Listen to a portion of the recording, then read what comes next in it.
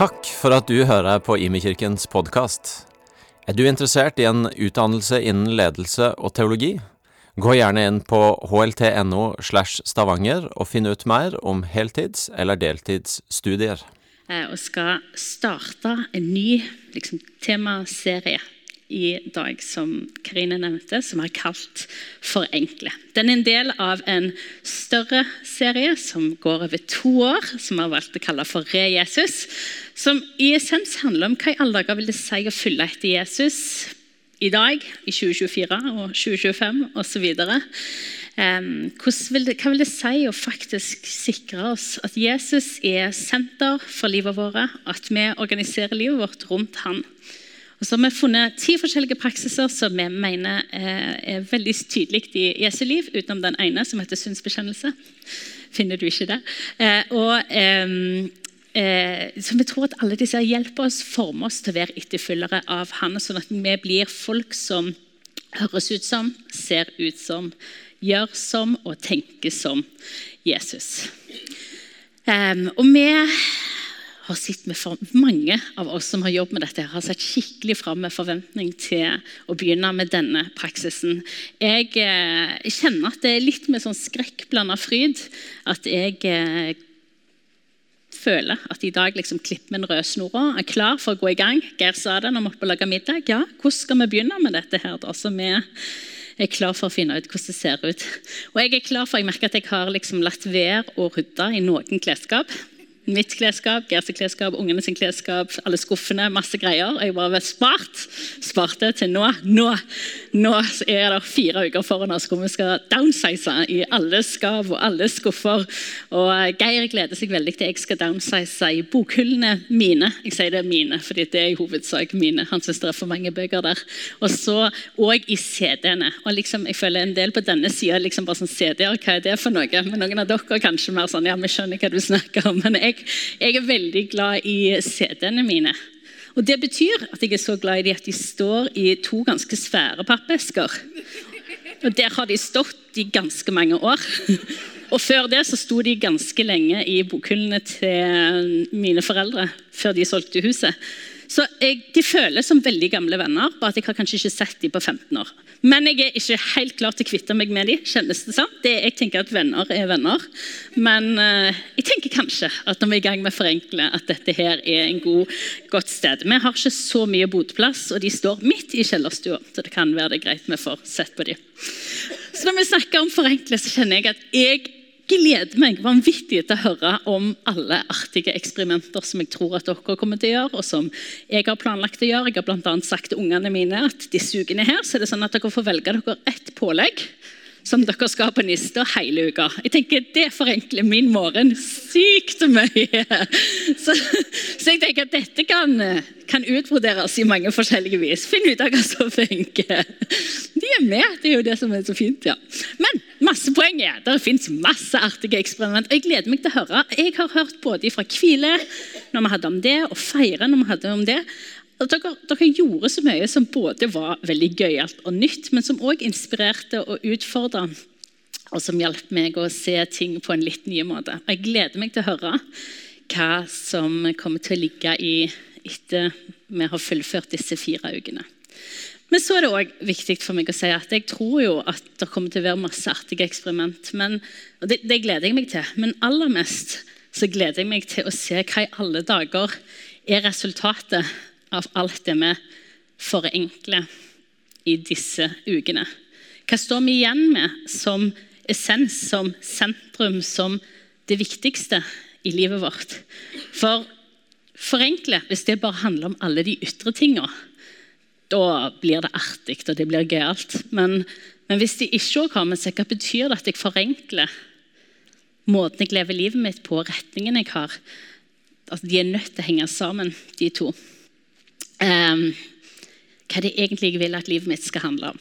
Hvordan forenkler jeg i forhold til det? Jeg gleder meg til å se hvordan det blir, selv om jeg kjenner det utfordrer meg. Jeg har sagt til noen av dere før at jeg har et nesten som mareritt-scenario i livet mitt, og det er tanken på at jeg om kanskje 20 år skal se tilbake på livet mitt og tenke, ja, det ble jo bare sånn.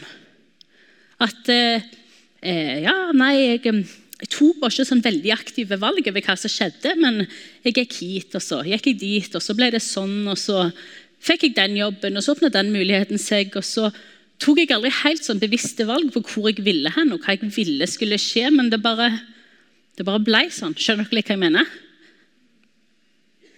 Ja, nei.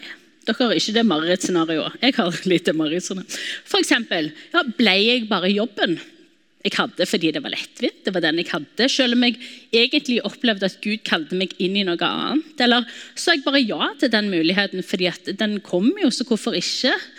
Eller valgte jeg å jobbe 100%, fordi at det gjør jo alle andre, det er jo sånn det skal være. Eller tok jeg bevisste valg i forhold til hvordan jeg brukte tiden min, pengene mine, hvordan jeg fylte kalenderen min, eller bare ble det sånn?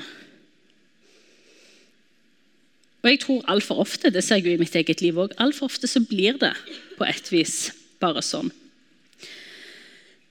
Og så er det sånn at jeg har en indre dramatiker i meg. Og det er en liten sånn fun fact for å bli mellom oss, men når jeg hadde sånne stille dager forrige uke, hvor jeg reiste på hytta, og det var kjempefint alene, meg og Jesus, så hadde jeg med meg akvarellmaling. Hæ? Kult? Nei? Jo?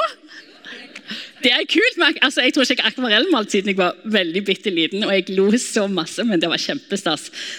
Ting som ikke har med forenkling å gjøre, men jeg kan anbefale akvarellmaling. Og blant noe av det som jeg da, jeg kjenner at dette er en sånn rabbit hole, jeg burde ikke ha gått ned, men nå gjorde jeg det, så her er det. Blant ting som jeg da tenkte, og til slutt malte, så var det da et bilde hvor det stod Memento Mori. Noen som vet hva det betyr? Nei? En dag skal du dø. En dag skal du dø. Og jeg tenker at i utgangspunktet så er dette her en litt sånn kristen bekjennelse. For at du har på jorda, så har du ett liv. Så sørg for at det betyr noe. Sørg for at du velger godt med de ting, ikke som sånn stressrelatert eller prestasjonsrelatert, men sørg for at du velger godt da. Sørg for at det ikke bare blir sånn, men at du vet hvor du vil hen og hvem du følger etter. Så husk at du skal dø, og så skal du leve også altså. Men sørg for at du lever godt når du gjør det. Spørsmålet er jo, hva vil du egentlig? Anne-Berit, hun leder pubkirken vår, og hun skal tale neste søndag. Og hun sendte meg en artikkel for en ukes tid siden, hvor det egentlig stod om nyttårsforsetter. Og det var en sånn forskningsartikkel som i essens handler om at nyttårsforsetter fungerer sjeldent, selv om intensjonen er aldri så god, fordi at du nesten alltid legger det til en tallerken som allerede er veldig full. Så for at nyttårsforsetter skal fungere, så må du rydde plass til dem. Så jeg tenkte når vi skulle gå i gang med FORENKLE, så tenker jeg det er jo akkurat sånn det er. Vi kan tenke at dette her er så bra som det aldri har vært, men du har jo bare så mye tid i døgnet. Du har bare så mye muligheter for hva som skal være på tallerkenen din. Hvis du setter noe inn, så må noe ut. Og jeg håper at disse 4 ukene skal få være uker hvor vi faktisk eier skikkelig hva som ligger på tallerkenen vår. At vi vet hva vi har valgt, vi vet hva som ligger der, og vi vet at disse tingene her, de er ting som hjelper meg for å holde Jesus i sentrum av livet.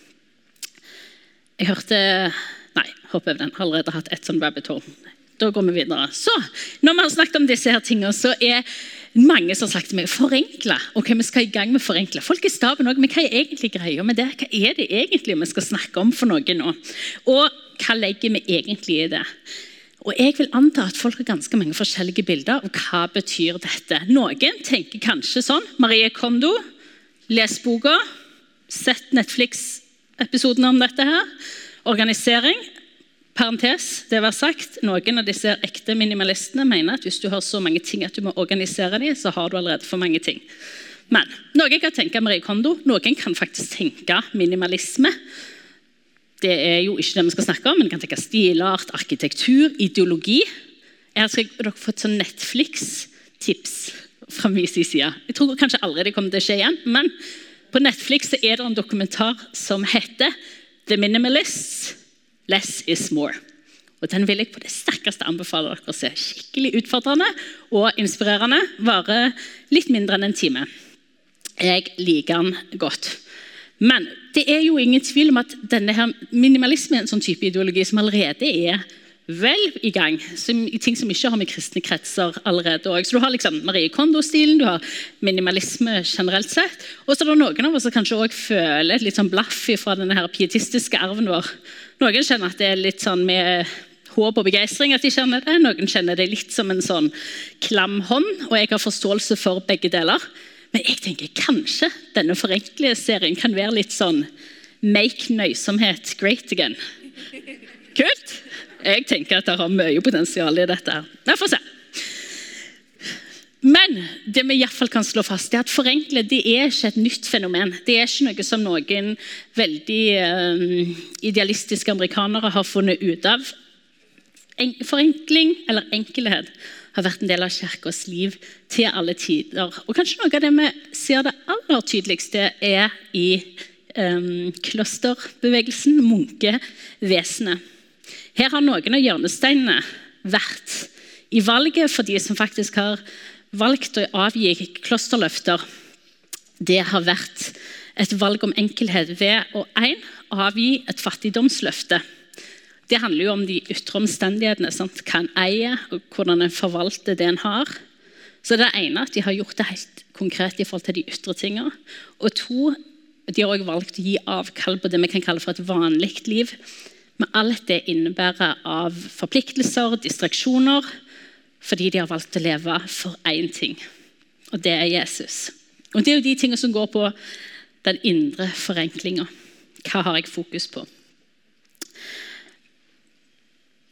Så det jo ikke noe moderne fenomen, eller et idealistisk bilde som munkevesenet i sin tid kommer, men dette med forenkling og enkelhet, det har sine røtter i Jesu liv og Jesu lære. Og vi ser det når vi leser evangelien, at dette var jo noe både Jesus gjorde synlig i de valgene som han selv gjorde, og det livet som han valgte å leve, men også i forhold til hva han lærte til sine disipler, men også til menneskemengden og menneskemassen.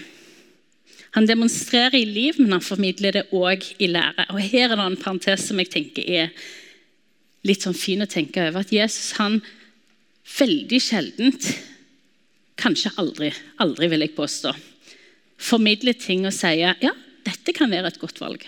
Dette kan være et alternativ. Vurder om det funker for deg. Jesus alltid sånn, dette den beste veien. Dette hvordan det den beste måten å leve på. Dette sannheten. Han liksom så utrolig tydelig på at det dette som veien. Folkens, hvis dere følger etter meg, så det dette som veien. Og jeg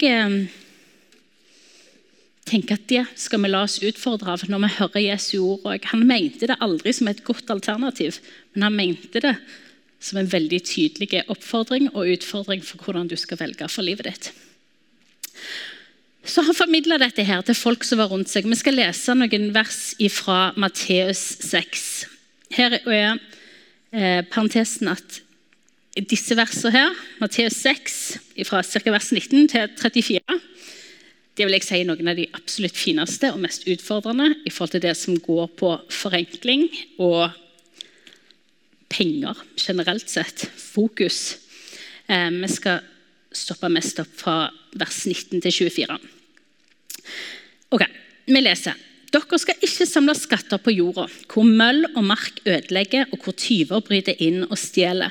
Men dere skal samle skatter i himmelen, der hverken møll eller mark ødelegger og tyver ikke bryter inn og stjeler. For der skatten din vil også hjertet ditt være. Vi skal lese resten etterpå.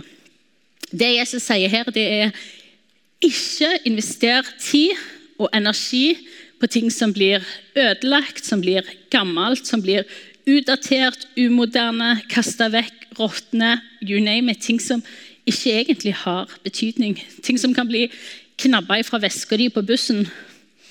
Men velg å investere livet ditt i de tingene som faktisk betyr noe, sånn som forholdet ditt til Gud og til å følge etter han. For det sånn at der du gir ressursene dine inn, der legger du hjertet ditt. Vi leser videre at øya kroppens lampe. Om øyet ditt klart, det fordi kroppen fullt av lys. Men om øyet ditt sykt, det fordi kroppen fullt av mørke. Nå lyset i deg mørke, hvor dypt blir ikke da mørke? Og her skal det være sagt at når vi leser denne bibeloversettelsen på norsk, så det noe som blir litt sånn lost in translation. For på Jesu tid så var det sånn at når du snakket om et friskt øye, så var det veldig tydelig en sånn dobbel betydning hva dette her var. Når du snakket om at noen hadde et friskt øye, så betydde det på den ene siden at de var fokuserte og levde veldig intensjonelt, og på den andre siden at de også var generøse mot de fattige. Så når du så på verden som var i nød, og folk som hadde det vanskelig, så gjorde du ditt beste for å hjelpe dem. Så han snakker om et friskt øye, så det det han snakker om. Og så det jo sånn da at et sykt øye var jo da det motsatte. Det betyr at du ble distrahert når du så på alt rundt deg av glitter og vas, og mistet fokus på det som virkelig betydde noe, og lukte hånda di for de fattige. Og så til slutt i denne teksten, der står det, ingen kan tjene to herrer. Han vil hate den ene og elske den andre, eller holde seg til den ene og forakte den andre. Dere kan ikke tjene både Gud og mammon. Her det jo igjen noen tydelige. Jesus sier ikke, kanskje det kunne vært et forslag og valgt bare én. Kanskje det hadde fungert litt bedre. Han liksom steintydelig på at du kan ikke ha to herrer. Du kan ikke tjene både mammon og meg. Fordi du kan ikke ha den friheten som jeg vil gi deg hvis du samtidig liksom kjøper deg inn i dette jaget etter ting du skal ville måtte ha, eller stadig fylle på med, eller stadig lykkes med. Du nødt til å velge. Og så kan jeg bare si kjapt at verset som kommer etter dette her synes jeg kanskje vel så interessant, for de handler om bekymring i forhold til hva skal jeg ha på meg, og hva skal jeg spise for noe, og hvordan i alle dager skal livet mitt se ut eller bli. Og jeg tror jo kanskje at jo mer dette her jaget etter ting jeg trenger eller burde ha av materialistiske behov som egentlig kanskje ikke behov, jo mer gir vi mat til bekymringer. I vers 33 så står det, søk først Guds rike og hans rettferdighet, så skal dere få alt det andre i tillegg. Og da jo gjerne parentesen at hva alt det andre i tillegg at det kanskje ser annerledes ut enn det vi ser for oss.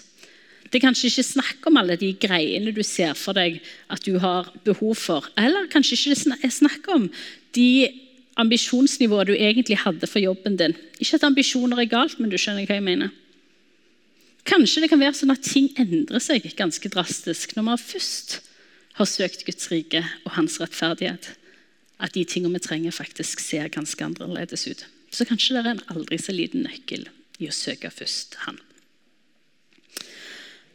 Så, vi ser det hos Jesus, vi ser det i den første kristne kirken, og videre, absolutt mest i klosterbevegelsen. Men det jo veldig interessant å se at Jesus var opptatt av å kommunisere disse her tingene i sin samtid. Jeg vil jo si at jeg vil jo bare tenke meg at det samfunnet han levde i var enklere enn det vi gjør i dag. Ikke nødvendigvis lettere, men det var ikke fullt så komplekst som det vi holder på med. Og allikevel så var han utrolig opptatt i den tiden, med de omgivelsene de hadde, å si, folkens, et udelt hjerte, hva bruker du tiden din på? Hva bruker du ressursene dine på? Der som skatten din der hjertet ditt, der vil hjertet ditt være. Altså han i den tiden steintydelig på dette her. Og så gjør vi et gigantisk hopp over til dagens samfunn, og så vet vi at, jøye meg, om det var viktig da, så det livsviktig nå. For vårt samfunn, det jo lysår fra Jesus sin samtid. Og dette presset og jaget som i vårt samfunn om å skulle ha, burde ha, ville ha, burde være, skulle være, måtte være, så vanvittig absurd, og det også så kalkulert. Det en som har valgt å kalle det for «the propaganda of more». Og jeg tror det en utrolig betegnende beskrivelse av det samfunnet vi lever i. At det et ekstremt propagandaapparat som går på at du trenger dette. Kanskje dette gjør deg litt lykkeligere. Hvis du bare hadde hatt dette, kanskje dette hvis du hadde kjøpt dette, eller hvis du hadde sett sånn ut, så hadde kanskje livet ditt vært litt bedre. Og det faktisk sånn at jeg kan kalle det for kalkulert, og jeg kan kalle det for propaganda, men sannheten at hvis en bare gjør et lite sånn historisk sveip, så det sånn at etter andre verdenskrig, dette jo da i USA, men jeg tror det vel så kjennetegnende for det livet vi lever i Europa. Etter andre verdenskrig så satte de seg ned. Markedskrefter, markedsføringskrefter. Altså de har til og med skrevet bok på det, så de har ikke gjort det skjulte. Bok kalt propaganda. De satte seg ned for å finne ut av hvordan endrer vi samfunnet vårt fra å være et samfunn hvor vi tenker disse tingene trenger jeg, altså disse tingene trenger jeg, til at vi blir et samfunn hvor vi sier disse tingene vil jeg ha. Se dette sitatet her, skrevet fra en av de ledende hjernene. We must shift America from a needs to a desires culture. People must be trained to desire, to want new things, even before the old have been entirely consumed. We must shape a new mentality. Man's desires must overshadow his needs. Vi må endre Amerika fra en behovsstyrt til en jeg trenger, vil ha kultur. Folk må bli trent opp til å ønske seg, ville ha nye ting, selv om de gamle ikke ferdig oppbrukt. Vi må skape en ny mentalitet. Menneskers lengsler må overskygge hans behov. Dette var jo kanskje da i 1950-1960-årene. Og de begynte å bruke ganske mye penger på markedsføring, på reklame. Kanskje noen milliarder dollar. Jeg tror jeg leser et tall på 5. Og så gjør du en sånn pendelsveip til 2020-2021, hvor jeg tror det var 240 milliarder kroner. Det er 240 milliarder dollar som brukes hvert år på markedsføring. Så vi lever i tidenes mest reklamemottagende kultur. Det brukes da som sagt hundrevis av milliarder av kroner på å fortelle oss at vi trenger ting. På å skape behov for ting som kanskje egentlig bare var et ønske eller en lengsel. Og det har en vanvittig effekt på hvordan vi lever livet vårt. Det en som har sagt at vi blir så fokuserte på ting at det blir en spirituell greie, for det konkurrerer med de tingene som virkelig betyr noe. Det også en fransk sosiolog, jeg skal ikke prøve å uttale navnet hans, men du ser det på skjermen. Han har sagt det sånn. I den vestlige verden det materialisme som har blitt det nye, dominerende, meningsgivende systemet. Og han argumenterer for at ateismen ikke det som har erstattet den kulturelle kristendommen, men at det shopping som har gjort det. Vi skaper med andre ord mening i livet vårt ut ifra hva vi kjøper. Og jeg tror ikke at vi skjønner hva det gjør med oss, og hvordan det former oss. Hvordan det former fokuset vårt, hvordan det former valgene våre, og hvordan det former livet våre. Og jeg tenker at nå snakker vi virkelig alvor. For kanskje et av de overordnede spørsmålene jo da, hva i alle dager et godt liv for noe? Og vi jo en del av et samfunn som forteller oss at det gode livet, det å ha masse greier. At mer bedre. Og så leter vi etter ting, ubevisst eller bevisst, som gjør oss lykkelige. Men den lykken, den sitter liksom ikke helt. Den varer i hvert fall ikke. Jesu vei jo ganske annerledes. Den handler om å skape rom. Skape rom i timeplanen vår, i hjemmene våre, i økonomien vår, for det som virkelig betyr noe. Jesu vei kaller oss jo faktisk til et liv med Jesus. Og la meg bare si det sånn, at forenkle, det handler ikke om å leve et dårligere liv, selv om det for mange kanskje høres sånn ut. Forenkle, det handler snarere tvert imot om å leve et rikere, heilere, dypere liv. Men det noe fullstendig annerledes enn det samfunnet vi en del av evangeliserer.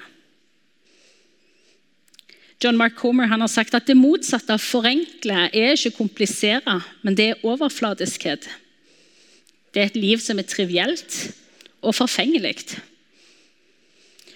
Valget vårt mellom et dypt liv, et liv med fokus, eller overfladisk liv fullt av distraksjoner. Og Og så skal dere også få et sitat som faktisk hentet fra denne her The Minimalist-dokumentaren av en pastor som heter Erwin McManus. Han skriver, jeg skal prøve å oversette det, as we go. Grunnen til at vi så deprimerte og så tomme når vi har så mye, at når du får mer av den feil ting, så blir det mindre. Det noe dypere som gjør oss fullstendige. Vårt behov for mening, vårt behov for progresjon og vårt behov for intimitet. Og årsaken til at minimalisme sitt budskap så kraftfull fordi vi fråtser i alle de feil tingene, og så dør vi av sult for de tingene som faktisk betyr noe. Jeg skal stoppe opp for den siste setningen. Det fordi vi fråtser i alle de feil tingene, og så dør vi av sult for de tingene som faktisk betyr noe. Og jeg vil påstå at forenkle, det liksom motstandsbevegelsen mot alt dette. Fra jeg trenger alt dette for å bli lykkelig. Kanskje dette gjør meg lykkelig. Kanskje hvis jeg legger dette til at jeg blir lykkeligere, til hva det som egentlig viktig? Hva det egentlig jeg sentrerer livet mitt rundt? Hva det egentlig jeg lever for? Men forenkling ikke enkelt. Det motstrøms, og det motkultur i forhold til det samfunnet vi en del av. Så jeg tror det helt essensielt at vi må øve, vi må eksperimentere, vi må tørre å gjøre nye og annerledes ting og utfordrende valg, fordi de hjelper oss å sette Jesus i sentrum og la hans vei bli vår vei.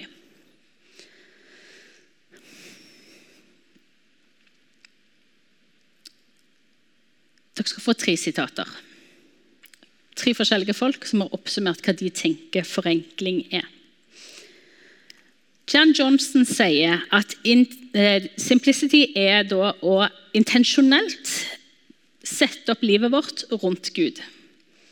Joshua Becker sier at egentlig minimalisme, da vi tenker det går på forenkling, det å intensjonelt promotere de tingene som vi verdsetter mest, og ta vekk alt som distraherer oss fra det. Og til slutt, Richard Foster, han sier at den kristne disiplinen av forenkling en innvendig virkelighet som resulterer i en utvendig livsstil.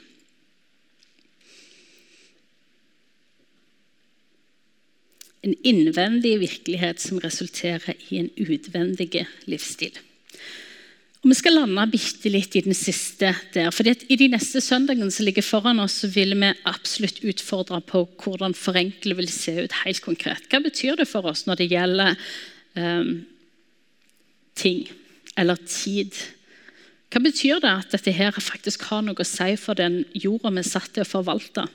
Klima, dette vanvittige forbruket, jag etter flere ting. Men det en vanvittig nøkkel i det som Hanne Richard Foster sier, at forenkle det ikke bare en sånn ta en skikkelig opprydning i klesskapet greie, selv om jeg på det sterkeste anbefaler det også, setene skal ut. Men det vel så mye en sånn velge intensjonelt, bli bevisst på hva som det viktigste i livet mitt greie. En innvendig virkelighet som blir en utvendig livsstil, og de henger sammen. Det litt som sånn at før du begynner å si nei til motorsykkelen din, eller kokebøkene dine, eller de berømte CD-ene, så må du finne ut av hva det du egentlig vil si ja til. Du må finne ut av hva egentlig visjonen og verdiene for det livet du har. Hva dine viktigste verdier? Hva det du vil at livet ditt skal dreie seg om? Målet jo da å identifisere hva du vil gi rom for, sånn at du kan finne ut av hva du vil fjerne. Og si nei til mange ting for å si ja til de tingene som betyr noe. Si ja til de tingene som betyr noe. Så lenge før forenkle handler om hvor mange sko du har eller ikke har, så handler det om å gjøre Jesus til sentrum. For forenkle, det starter i hjertet, og så viser det seg deretter utover.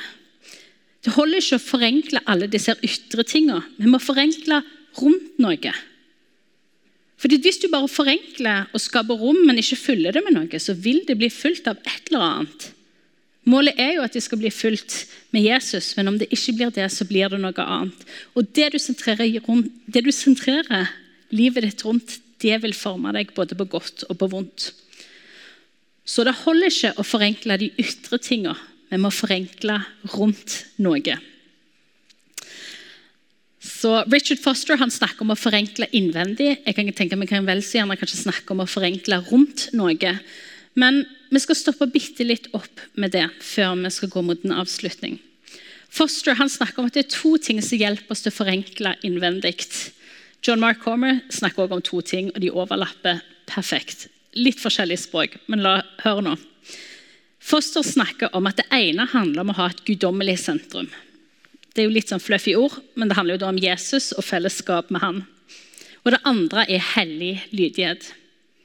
John Mark Comer snakkes på sin side at det handler om Guds nærvær, og det handler om å leve til Guds behag. Så la oss ta det første først. Å leve med et guddommelig sentrum, eller å leve med Guds nærvær, det kan jeg kanskje litt lettere ord for meg å forstå. Det for meg tenker jeg plasseres godt i det som Bibelen også snakker om som et udelt hjerte. For jeg tror det er så vanvittig lett at vi blir så utrolig fragmenterte. Kanskje masse gode ting. Det er jo ikke som at alle disse tingene vi skal rydde vekk er fæle. Det er bare at det er for mange ting på tallerkenen. Og jo mer fragmenterte vi blir, jo mindre målrettet vi blir med. Og jo mindre intensjonelle blir vi på livet våre, og jo mer blir det at livet bare ble sånn.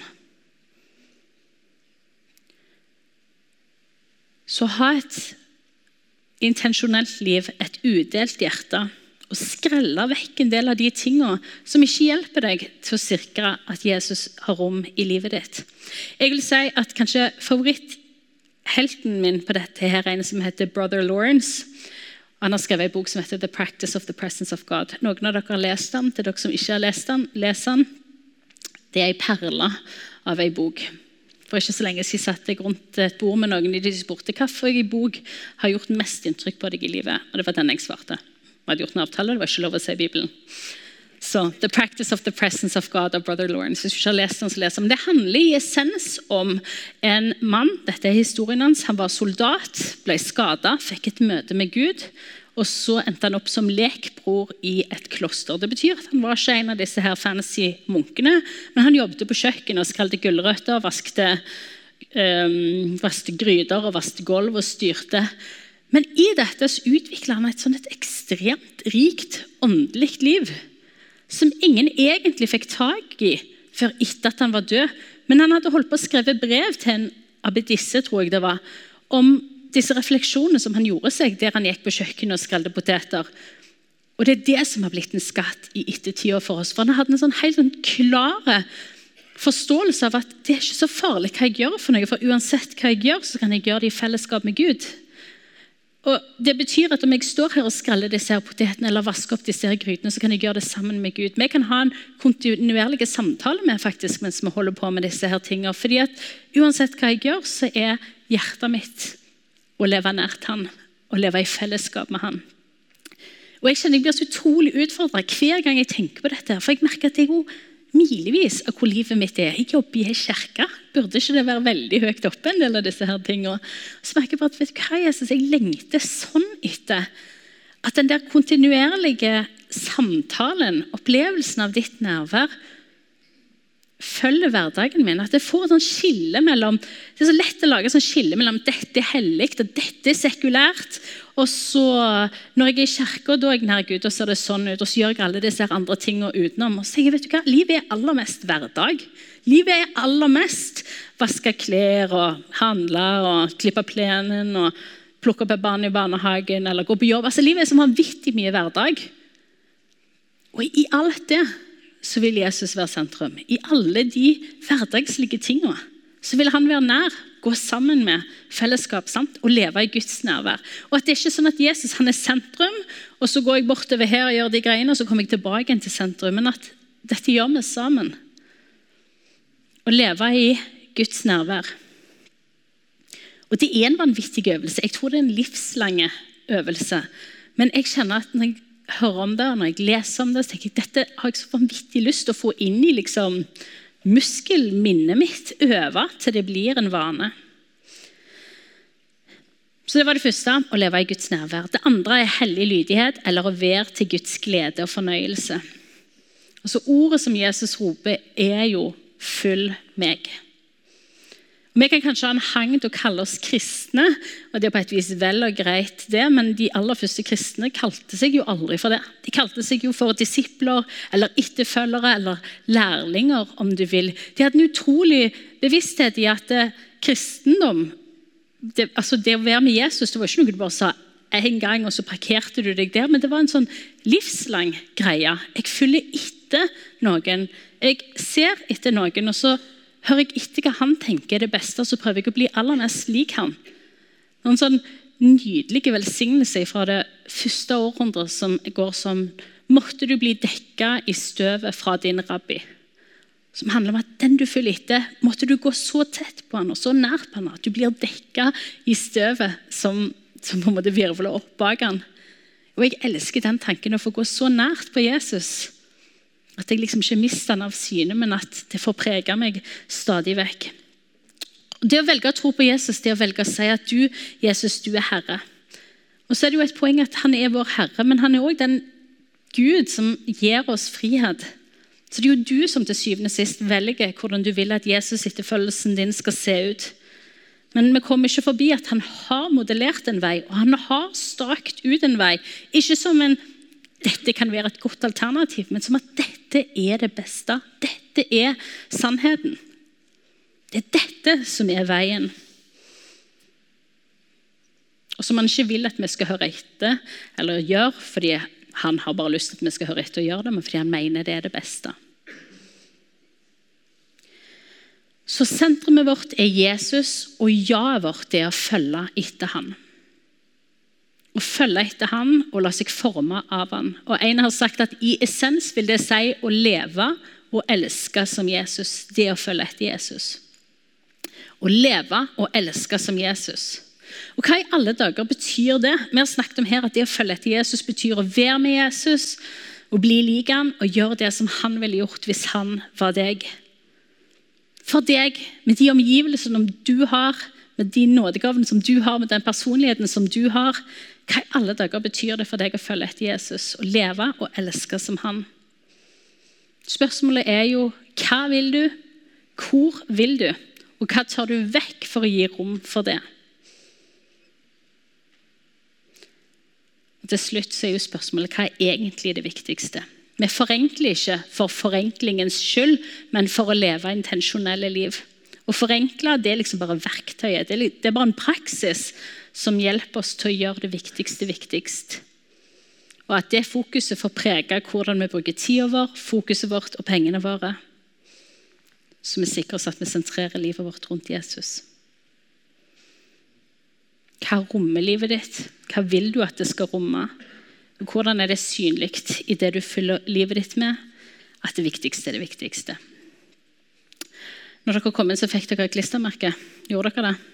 Jeg har hektet det på telefonen min allerede, så jeg har det ikke her. Men det viser jo da symbolet som er for forenkle. Og det er en runding, og jeg tenker at hver gang jeg vil se den rundingen, så skal jeg minne meg om to ting. Det ene er at det er 100% nok det som Jesus gjorde. Det han gjorde på korset, det er nok. Ingenting av det jeg gjør,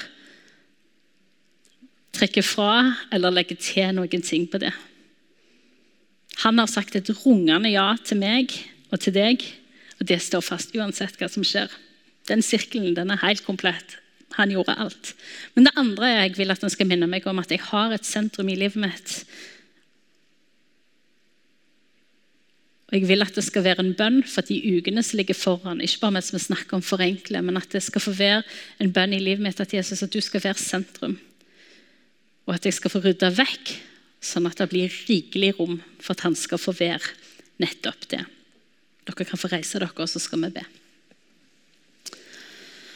Jesus, jeg takker deg for at du er Herre. Og jeg takker deg for at du vil ha fellesskap. Jeg takker deg for at du er ikke en Herre som springer langt av gårde uten oss, Jesus, eller som dikterer fra et eller annet sted høyt oppe. Men at du er Herre som vandrer sammen med, og som leder vei, som ikke kaller oss til noe annet enn det som du allerede har modellert. Og Jesus, vi har så lyst til å se at vi har lyst til å være folk som slår opp livene våre rundt deg. Så velger ting som hjelper oss til å ha deg i sentrum, og ta vekk ting som ikke hjelper oss til det, Jesus. Jeg ber om at du skal vise oss det i ukene som ligger foran. Gode ting vi kan få fortsette å holde på, men kanskje også gode ting som vi legger vekk for en fase. Jesus, jeg ber om at du skal hjelpe oss å forenkle innvendig, så vi vet så tydelig hva vi sier ja til. At livet ikke bare blir sånn, men at vi velger aktivt hva vi vil at det skal være, at vi bruker dette livet som du har gitt oss på en måte som gjør deg ære. Amen.